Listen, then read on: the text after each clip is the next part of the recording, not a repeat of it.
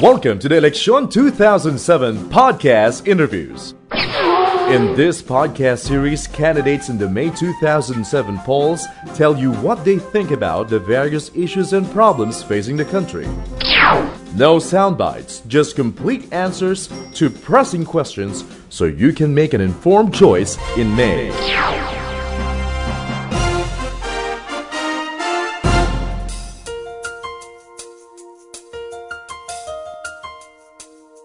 Welcome to the Election 2007 podcast. Our guest for this podcast is Congressman Benigno Aquino III. Aquino is running for senator under the genuine opposition slate.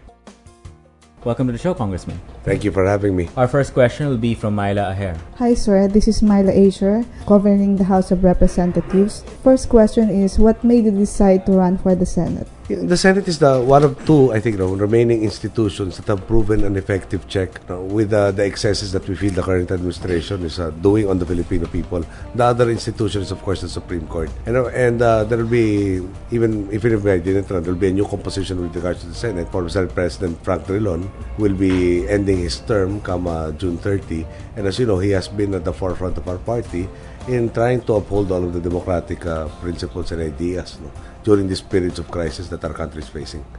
So we feel that if we don't put up a fight for that position, it might even change the effectivity of the Senate as an effective check and balance mechanism. Are there expectations from you, because being the son of the former president, the son of the late, the mighty senator, and from the Aquino clan?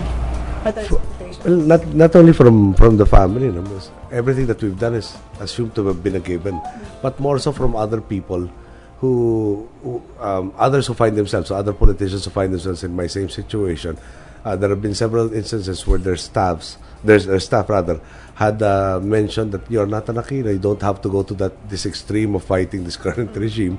And I was saying, should that be the case? No? Are we something special, exceptional, or the exceptions to the rule? No, this should be a fight, given the fact that it's in everybody's interest. Everybody should be participative in this current crisis that our democracy is facing. So, in terms of expectations, even long ago I've said that I will not be able to surpass what my parents have accomplished, which frees me from the pressures that I would have had in trying to overcome their achievements, which in turn I think leads to an efficiency in terms of fulfilling my duties at this point in time. I'm not concentrated or concerned with any other factors rather than just being able to do the best job that I can.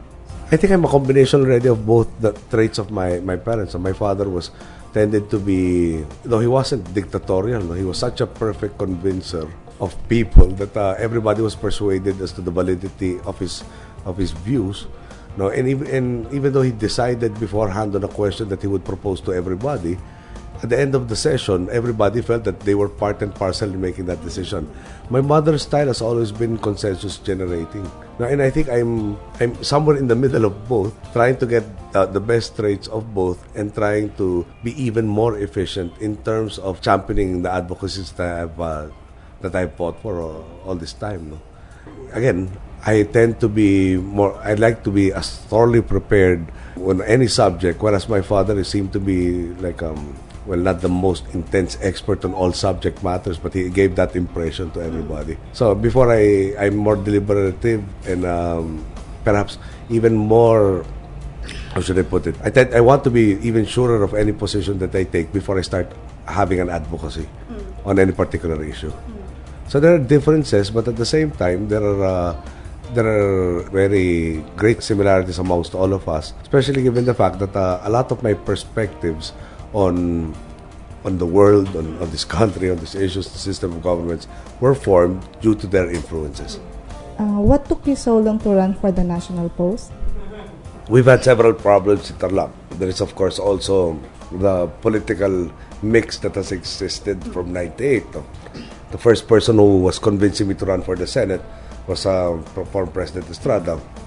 And I told him that being a neophyte congressman, I felt I wasn't ready. Come 2004, like a lot of the populists, we felt we had parang choices that were not inspiring. Some have chose the lesser of the evils and that type of thing. And I didn't want to be beholden to a group or a person that I wasn't exactly sure of.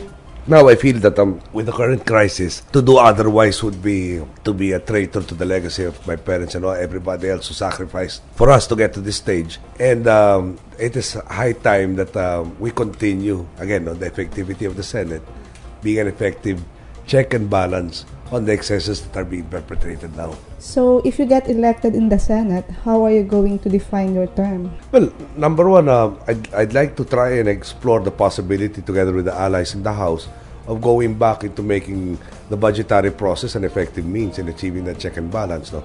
Something as simple as, well, not really simple in concept, but hard in trying to put into practice, the idea of line item budgeting.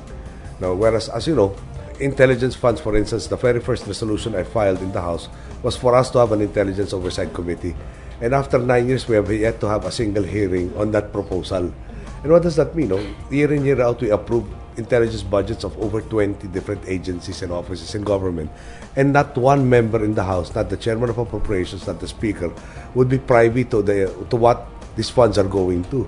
And I felt that that was an indirect violation, if not the letter, the spirit of the Constitution, which says that we are responsible directly because we are the only agency of government, the House of Representatives, where appropriations can emanate from. No, that will be, again, no, anytime a budget is proposed to us, it will be as much as possible, not lump sum figures. We want to be able to specify exactly where everything is going. And in that sense, really support policies of government that we feel are worthwhile supporting, and at the same time suppress activities that are detrimental to the people. Now, that is easier said than done, I realize that. But, the Senate, you will have less people to convince, of course, harder to convince, but definitely freer people than the House, which is subject to so many pressures from the executive. That is one. The other is, of course, the idea of continuing in the tradition of the Senate of enlightening the people, which is the first step towards organizing them towards concerted action for issues like the fertilizer scam. No? I'm wondering if the biofuels program right now, which seems to be confusing a lot of people in the whole country, is the next version of the so-called fertilizer scam. No? And just to point out one thing, whereas you're embarking on a new strategy of addressing the energy question, you're embarking on several roads at the same time, being that you're promoting several plans. When you say several, I understand it's more than 5. And of course, that there is a truism that you cannot be a master of all of this at the same time if you embark on trying to learn all of them at the same time. Also, the idea of processing for all of these plants is not extant. Until about, I think, 3 weeks ago when somebody said that they're thinking of setting up a processing plant in Davao. So, at the end of the day, by next year, after, I understand there are several hundreds of millions in the budget this year earmarked for propagating all of the so-called plants for biofuels.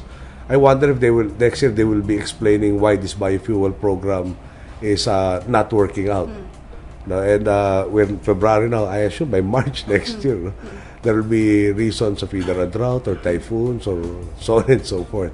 So that will be something that, again, the Senate, in its role as a means for checking the workings of the executive, should be able to do. And when going back to the budget, the choice before us this year was reenacted budget or a budget that will give the executive practically everything they wanted, the way they wanted it.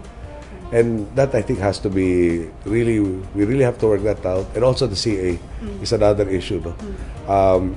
We might be in conformity with the letter of the law in terms of those being bypassed, being reappointed. No? But the practice has been that people who have been bypassed continuously, and should not be entitled to that position, because the spirit of the law is a secretary can sit only with concurrence by the Commission on Appointments. And being bypassed and getting the concurrence are not exactly the same thing. So one would want to see the CA be more effective. And again, that will be with closer cooperation with the House, and try to explore how do we make these two main means of providing that check and balance effective. Since you are running under the opposition ticket, and once you get elected in the Senate, you will be allied with the opposition. Are we going to see you changing lanes along the road? Well, if it becomes a different administration, probably at some point in time. But seriously, the issue is not joining one group or another. I am a candidate to the Liberal Party primarily. We find ourselves allied with those who are questioning the governance of the current administration. But at the end of the day, we owe our primary loyalty to the people. And whomsoever should be serving their interests best will be those that we will ally ourselves with. And to a large degree, the current composition of the Senate cannot be considered in any way a pro-administration slate. No? So, if we are all successful, we will be maintaining that facet of the Senate, so that again there will be a need for the executive to convince other branches of government as to the validity of its policies or programs. So long as the president is there, you will be. We're not making it personal. No? So long as they embark on the same method of governance or this form of governance. What does that mean? No? After we left in July of 2005, there were emissaries that were sent and asking for reconciliation. And what the minimum that we asked was, we have certain issues. Why don't you at least review whether or not our issues are valid? And at the end of the day, if you think we're wrong, then I think it should be intrinsic upon you to correct what we have been showing you or are valid issues. Now, in case after review we're proven wrong, then there are no more issues that should separate us. The sad part is they didn't even bother to review any of the issues. Specifically, the North Rail was one topic that I discussed with the one emissary, and I explained to him what our issues were, no? And he practically agreed with everything I said, and then he was trying to give me some justification for going on this route that is so detrimental to the people. And I said, in final analysis, how can I be true to the people and agree with what you're doing to them? So up to this date, and that was like 2 years ago, no, we have yet to see them even attempting to review whether or not they are embarking on the right path. In direct answer to the North Rail question, they're contemplating something like at least 5 new rail systems in addition to the North Rail. Now, and I'm asking, if they're going to do it the same method that they do the North Rail, then they did not only try and listen to the validity and try to determine whether we had a valid point, but in fact they will go even more headlong into activities that are clearly detrimental to the people and in violation of so many different laws. Okay, thank you, sir.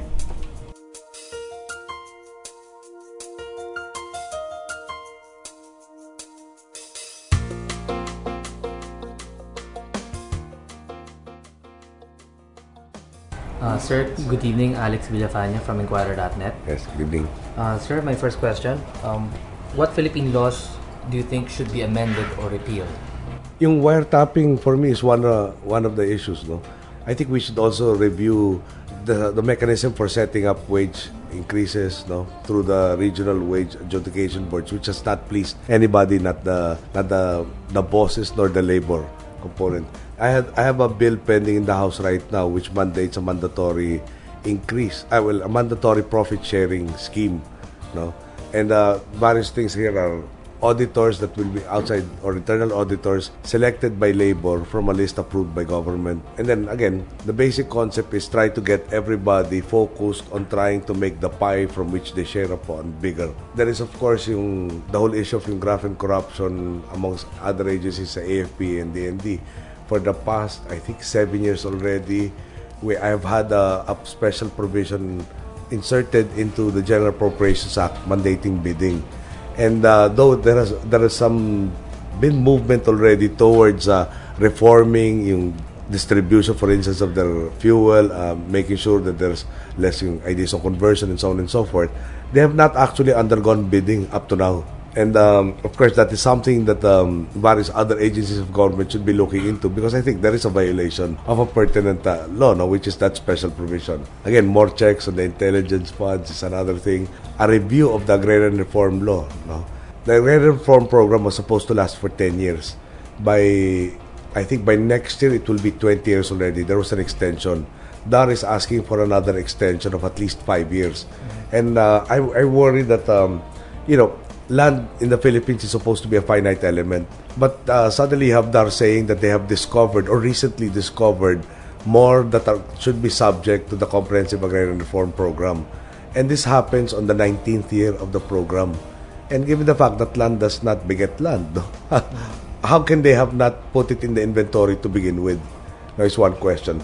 And of course, by extending it, all of the issues attendant to it, yung mga so-called scandals, scams regarding conversions, issues of the repayment by farmer beneficiaries, yung solvency of the lending institutions like the Land Bank who have advanced X amount of pesos already. No? See if it is a success or a failure, but generally it's perceived to be a failure, and then reenact, come up with a new scheme embodied in a new law that will do away with the errors of the previous agrarian reform program.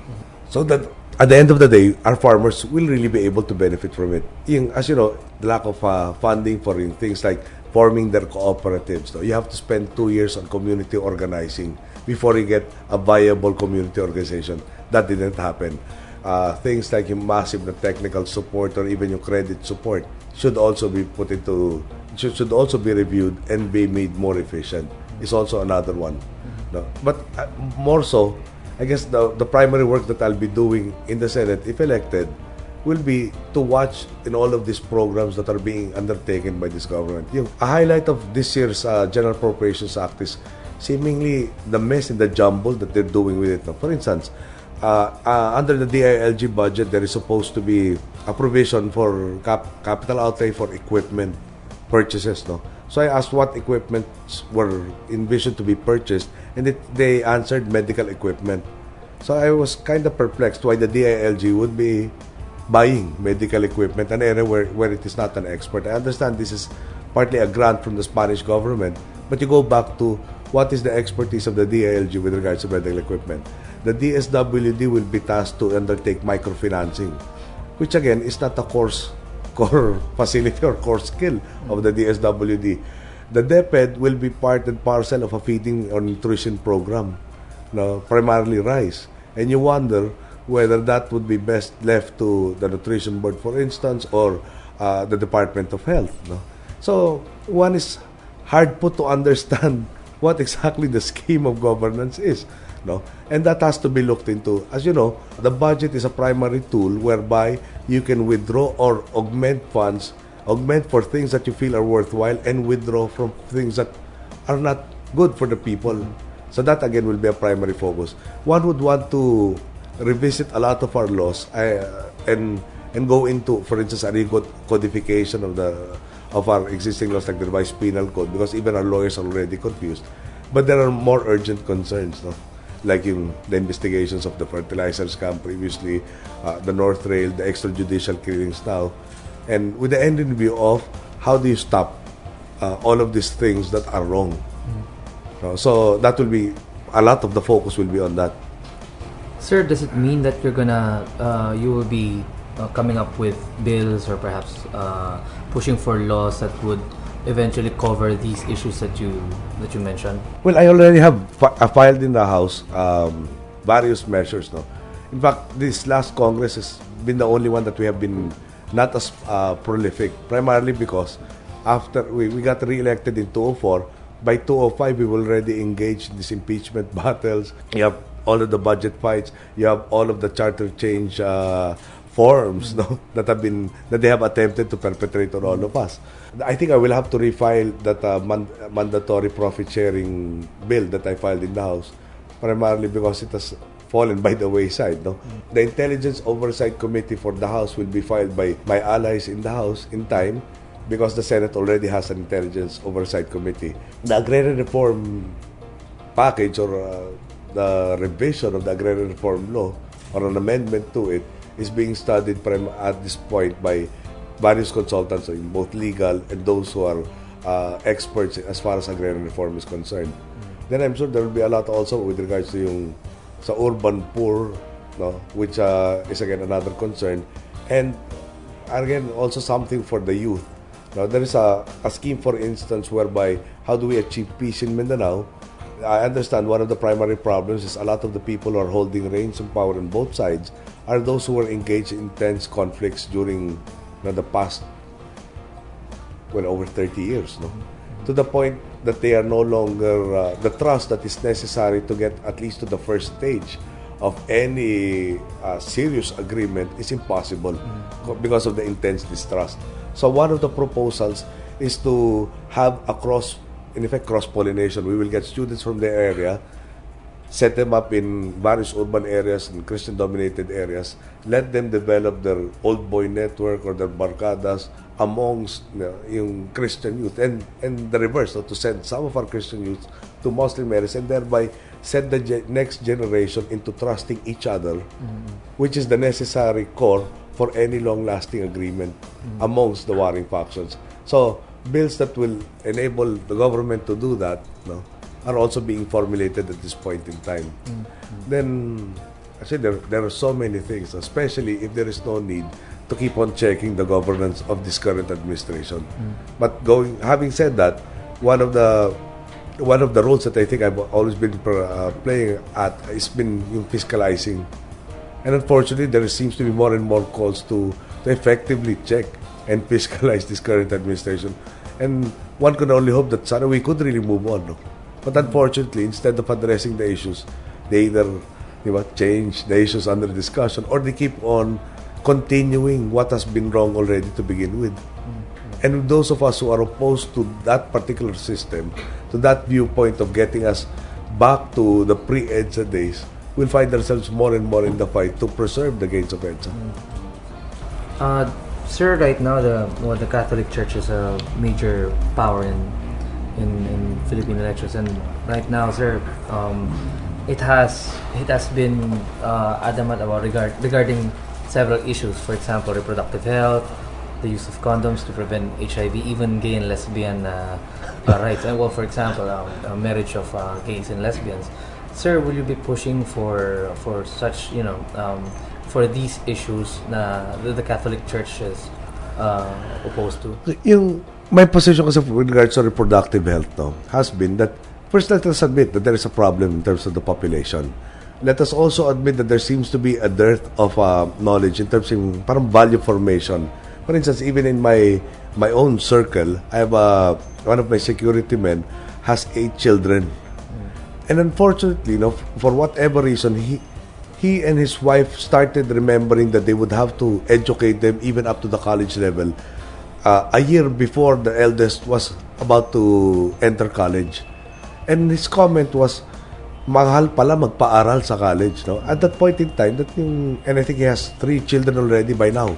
So, and of course, you're 17 or 18 when you get into college. And I asked him, in 18 years, you never thought that there would come a time when you will have to spend so much money to educate your children. And he said something to the effect na somehow it escaped our attention. So, in my district, there is a family that I understand. Let me try to get it right. I think he has 16 children. He has only one wife. No, I'm not. That seems so unusual. No, but especially when the reason given is that once it's nightfall, there is nothing left to do except to procreate around. But anyway, He had several twins. But 16 children is no joke, no? So I think the state should be part and parcel of educating all our families. Now, when you have children, there are certain sets of responsibilities, no? Yung feeding, yung clothing, yung sheltering, yung educating, and so on and so forth, no? So the state should come in. Then at the same time, the idea of trying to plan your family should also be put into place. As to methods of planning, or family planning, the state should be out of it. These are your choices. Then at the end of the day, you as a free citizen in a democratic country, basing it on your conscience, basing it on the beliefs of your church, should be left alone to decide on what is appropriate for you and your family. Okay. As far as the other issue was yung same-sex marriage, in that sense, I'm not very liberal. I'm kind of conservative. I believe nobody should be discriminated against. We were told by Professor, the name escapes me now, but the proposed first nominee for the party list, Ladlad, who I was with in a forum, that there was somebody who was very, very qualified, and who passed everything until she got to the interview portion, and she admitted that she was a lesbian, and that was the sole reason for her being disqualified. I don't agree that that should be a basis. Then that should really be looked into. As far as in same-sex marriage, I really would want to think about that a lot more, given the fact that my focus will be always on the child. No, the innocent should not be given even more burdens than what is absolutely necessary. So, for instance, if somebody undertakes an abortion, no, I've always had the perspective that the right of that child, no, even supersedes the right of the mother, because that child was not a party to the decision that led to that unwanted pregnancy, and therefore should not be the primary focus of having to pay the price for it. No, so as far as that issue is concerned, I don't know. At this point in time, I don't think I will be a proponent of same-sex marriage. I will probably be even an advocate of trying to, quote-unquote, no, give the child a better or a more normal environment, no, so as to give him the same opportunities that I had, no, given the increasingly complex world we find ourselves in. I'm sorry, I forgot the other issue. The use of condoms to prevent HIV and AIDS. At the end of the day, no, even the Catholic Church, the way I was taught, tells you that it is your conscience that is the final arbiter of what you should or should not do. No, you have an obligation to listen to the church's teachings. You have an obligation to hear from the community of which your church is made of. But at the end of the day, it will be, again, your conscience, and the state should not be dictating your conscience to you. No, that is, I think, violative of the freedom of religion provision of our Constitution. No? So I cannot impose my set of beliefs on somebody else. I can try and convince somebody else of my beliefs, but I should not be imposing. All right, sir, for my last question, in your simplest explanation, sir, or strategy, what plans do you have to address the country's deteriorating education system? Like any other problem in this country, it's a chicken and egg question. I'm an economist by training, so that tends to be my method of attack. When you have very scant resources, it is even more crucial to ensure that you get the most bang for each peso you spend. So when you get into projects like the North Rail, the PNCC renewal of franchise deal, this biofuels fertilizer scam, and etc., that was so much wastage that could have gotten into the education system. No, how do we change it? I'm not an expert, no, into the faults of the education system. In my district, we have tried to provide them the facilities necessary to have at least the environment, no, of a good education. We built close to about 350 classrooms already. The cooperation that has existed, some of my role models are teachers in the Marikina public school system who had to undertake second jobs away from school, meaning they had stores in the market, etc., to provide their own school with encyclopedias, sometimes even the pads and pencils that they were giving their students. So in terms of a cadre that is very, very dedicated, knowledgeable, etc., we have that. There seems to be, perhaps there should be a refocus of the educational system that does not gear them to get into jobs that are non-existent. Perhaps even from the primary level, we can already start going to courses like that will give them the technical skills. For instance, greater abilities in math, so that they can have access to, syempre, the growing IT field amongst other things. Engineering degrees and so on and so forth. But at the end of the day, like a core philosophy of mine is that a public servant is not the dictator nor the boss in a democracy or a representative democracy. At the end of the day, you are aware first of your limitations. Number two, your need to talk to the experts and to the target clientele. They are the ones who will, and I try to practice that in my district, you will know the problem. You will probably have the best solutions. Then my job as your servant is to try and facilitate and expedite the solutions that seemingly are the best to all of this. Not one person who claims to be an expert on all things will also be a person who's truthful. No? First is, to any real solution, an admission of where you're weak. No? So in that case, in a lot of other areas, talk to the experts and try and revisit what has already been done to ensure that you do not repeat the past mistakes and really try to move on forward. Sir, regarding education and IT, since you already touched on the subject, many graduates, college graduates right now, are working as call center agents, and being a call center agent does not really entail graduating from a very specific course. Do you support the call for more graduates to actually work in call centers right now? Well, at this point in time, when we have such a high unemployment rate, no, I don't think we can really be choosy. Which indicates also why the mistakes we have, that we are not giving them other opportunities. For instance, I find it hard to reconcile the fact that a country that can produce the malicious virus called I Love You, that was the consternation of everybody in this whole world who serves the net, no, cannot rechannel that energy and that drive, that creativity to something more productive. So there seems to be a discontinuity in our intrinsic abilities, perhaps our educational system, the value formation aspect, the opportunities, so that we can achieve the potentials, the fullest potentials of what is intrinsically in us. Okay. So again, bubble and review. What are the focus of our IT schools, for instance? Why is India so successful? No, why have they been able to re-attract their immigrants who have gone to Silicon Valley and have gone back to India? No, can we not do the same thing? Can we not? There's so many things that can be done. No? And again, a core philosophy is, I will not dictate on anybody. I am open to all ideas, and that which seems to be most plausible and most promising should be supported. Right. Thank you, sir. Thank you.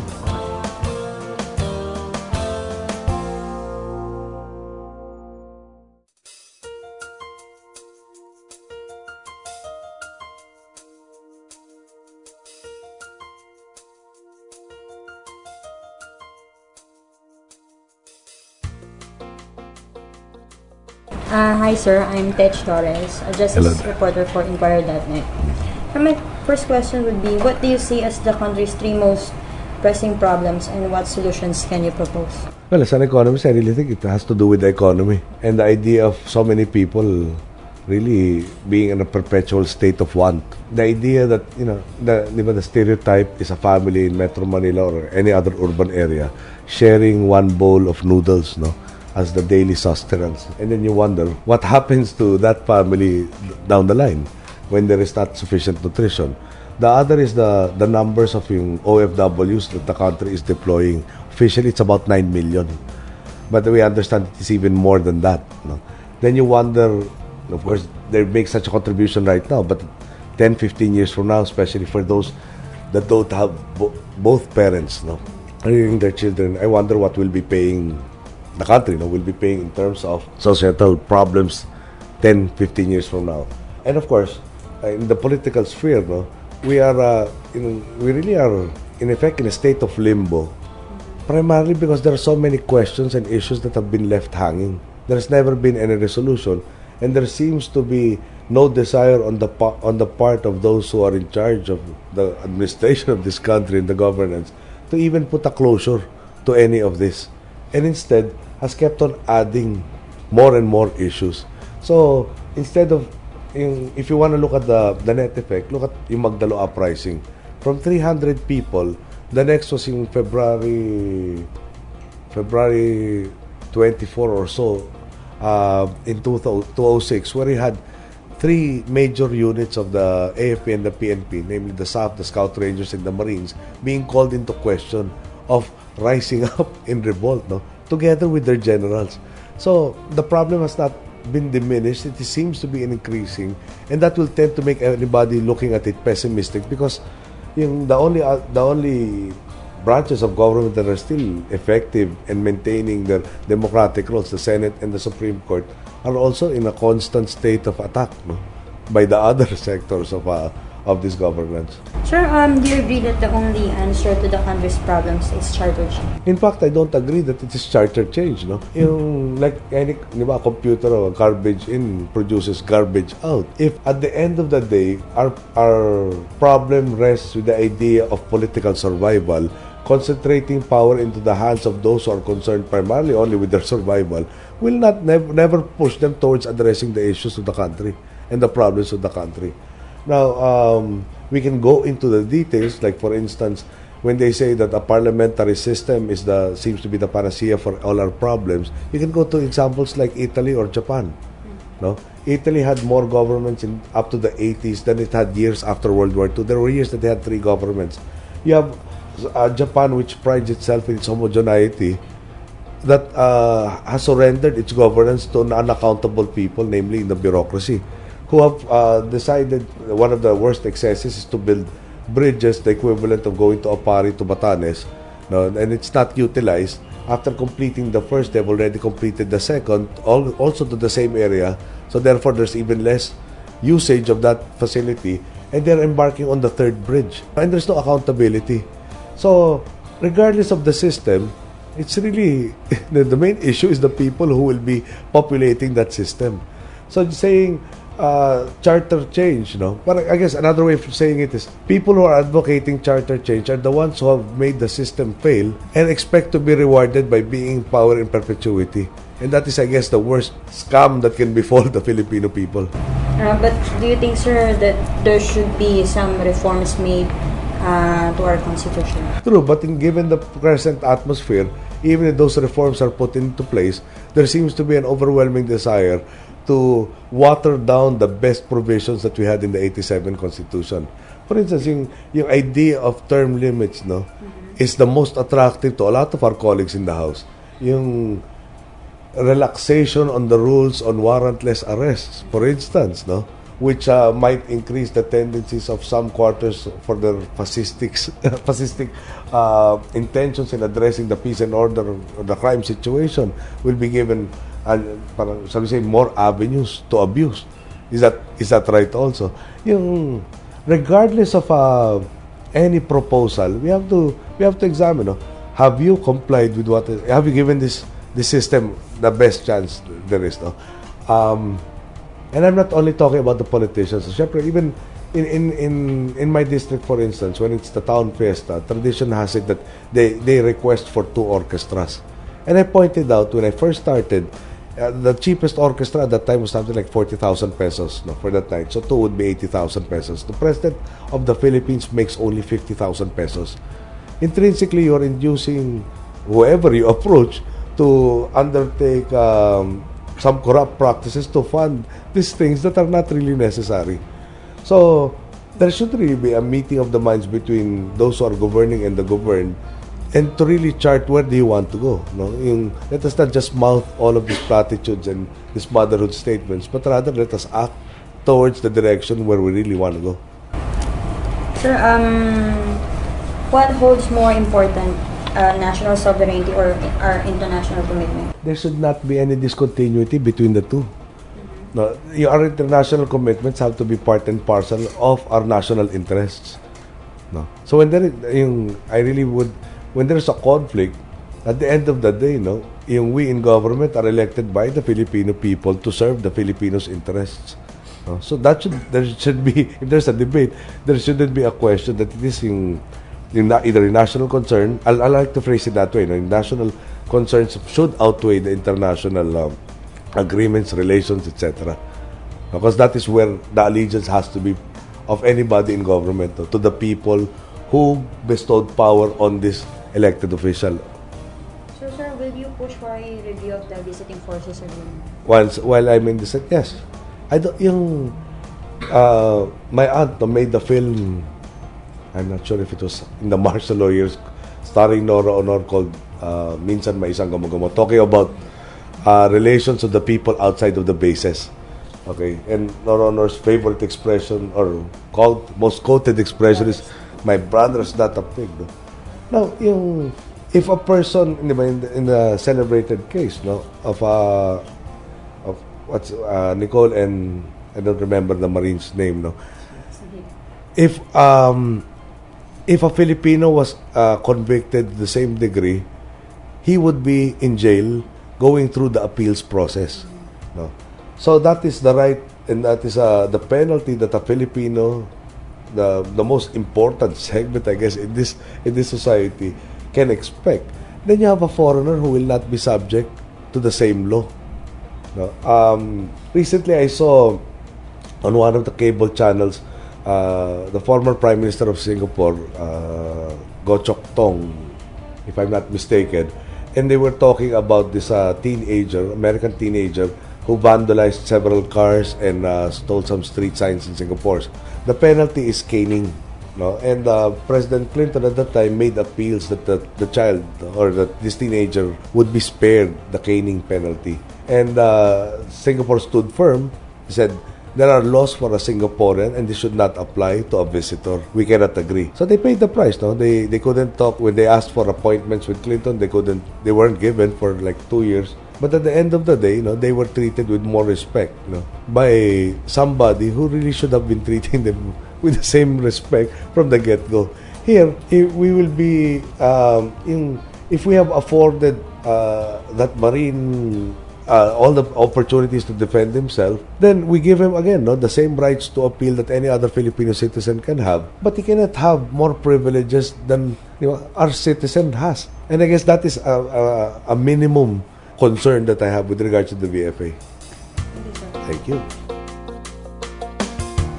Good evening, Congressman. I'm Joel. I cover the defense beat.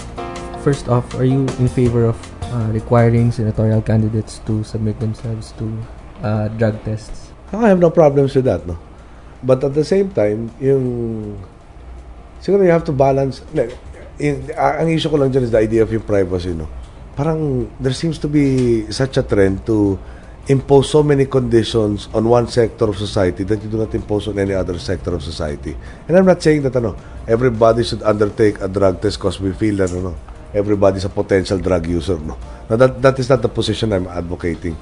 With regards to that, I have no issue. Pero things like yung single identification card, which is the next step in possible invading privacies. Imagine if you had, in effect, para a PIN number for everything: your taxes, your bank accounts, your phone bills, etc., licenses.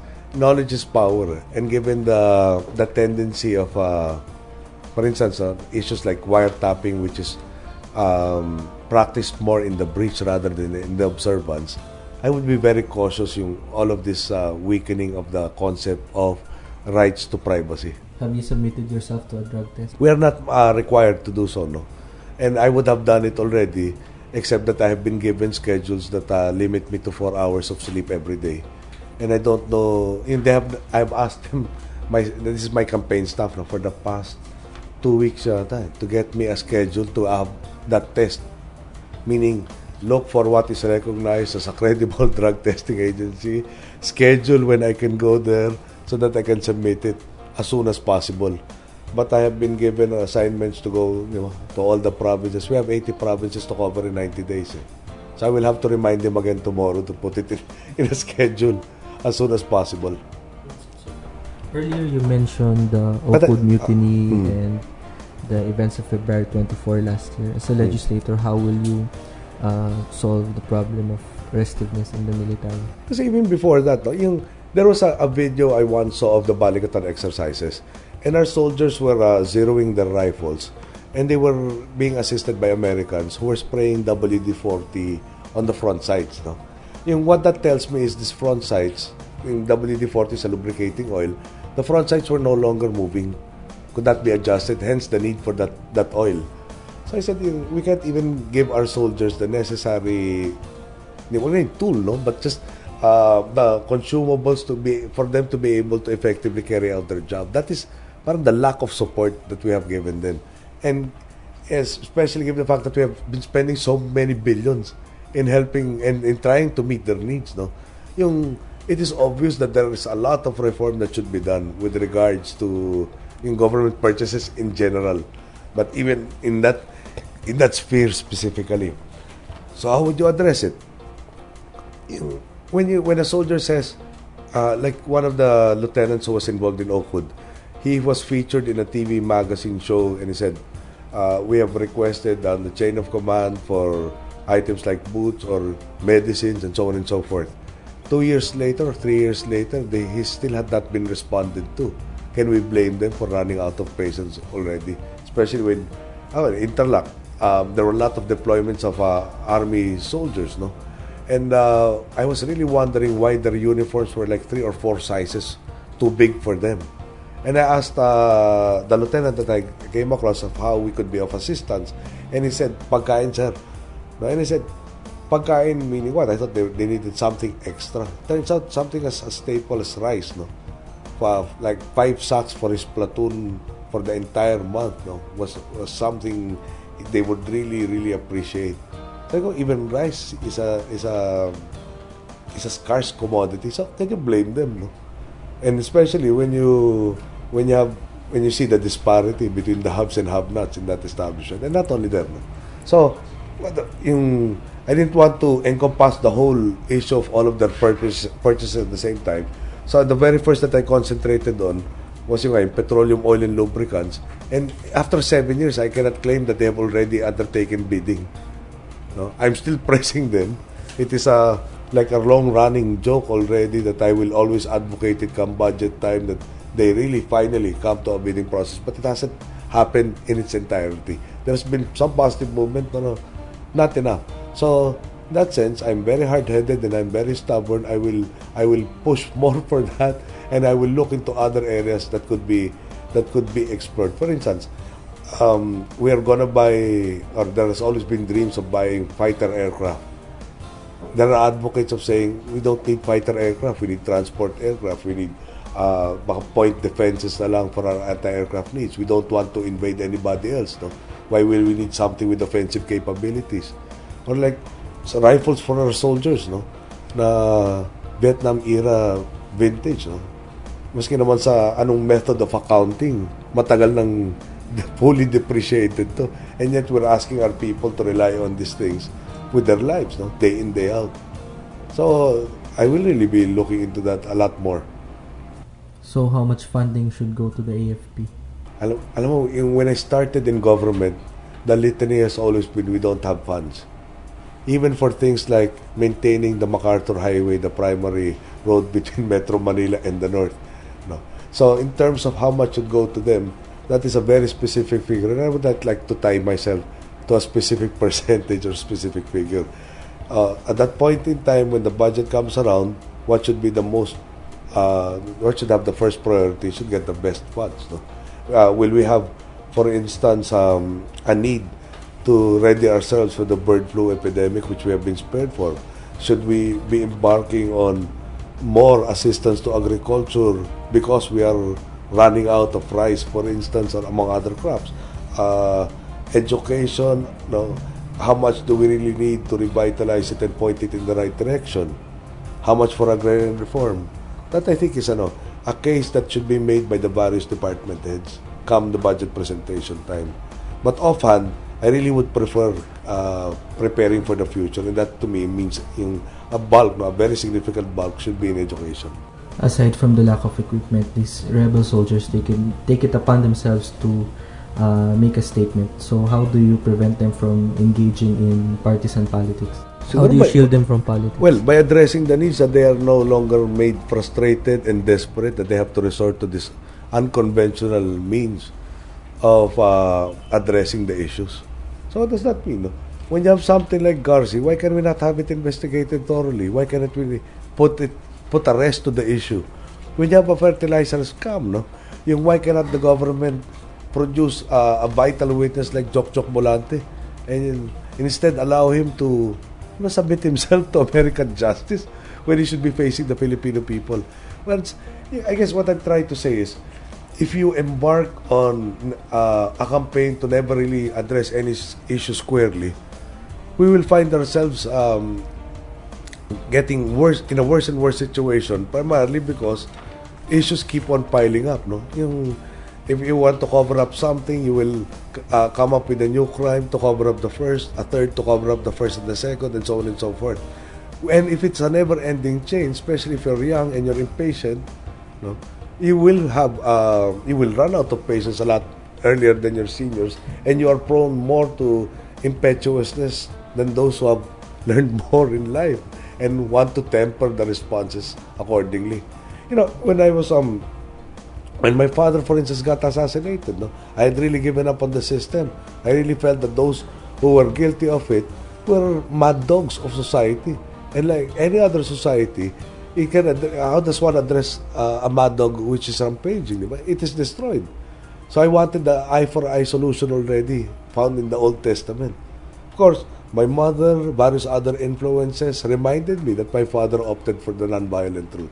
And therefore I committed, based on certain parameters and certain limitations, to go as far as possible in that particular route to fulfill his dreams.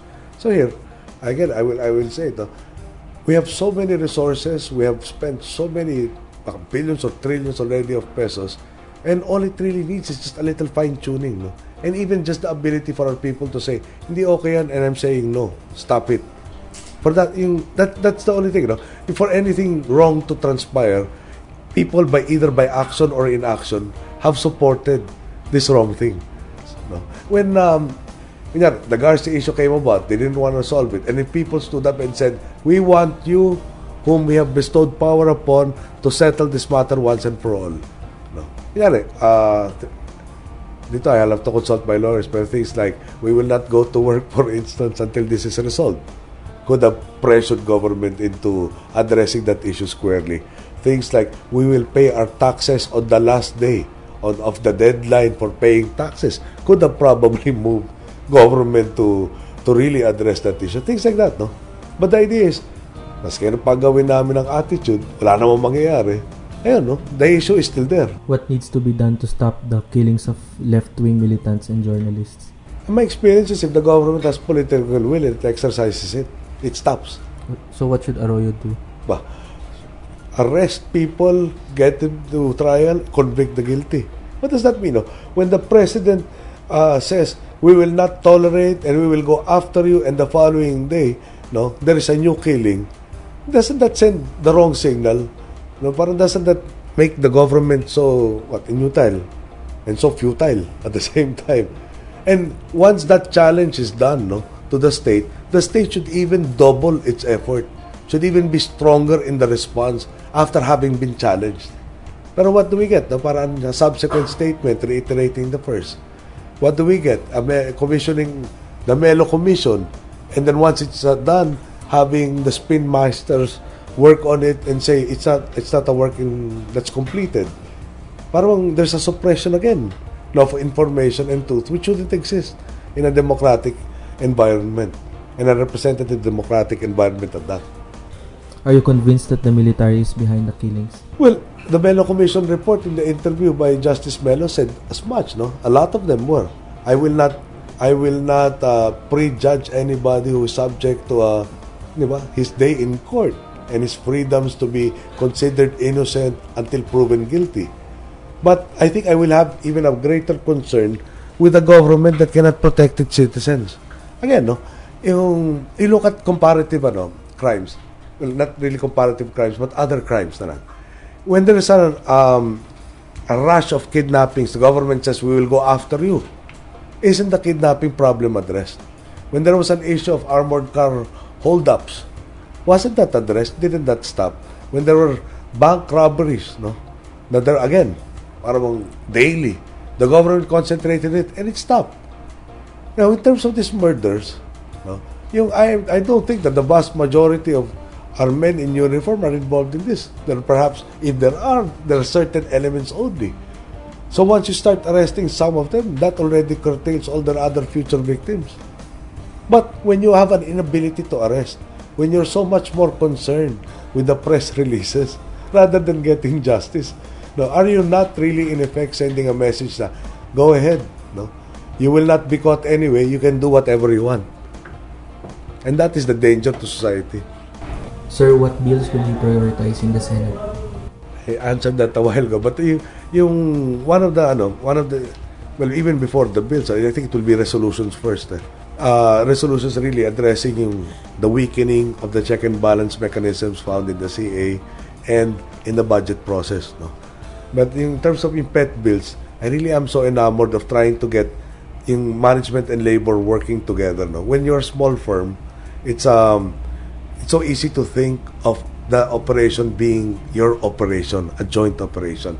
When you become a bigger firm, it becomes management and union. In Tagalog, it becomes kayo at kami. And I want to get it back to tayo. And the method for me, for tayo, is to have a common direction by having that profit sharing. That I think will be the first bill that I will file. Thank you, sir. Thank you.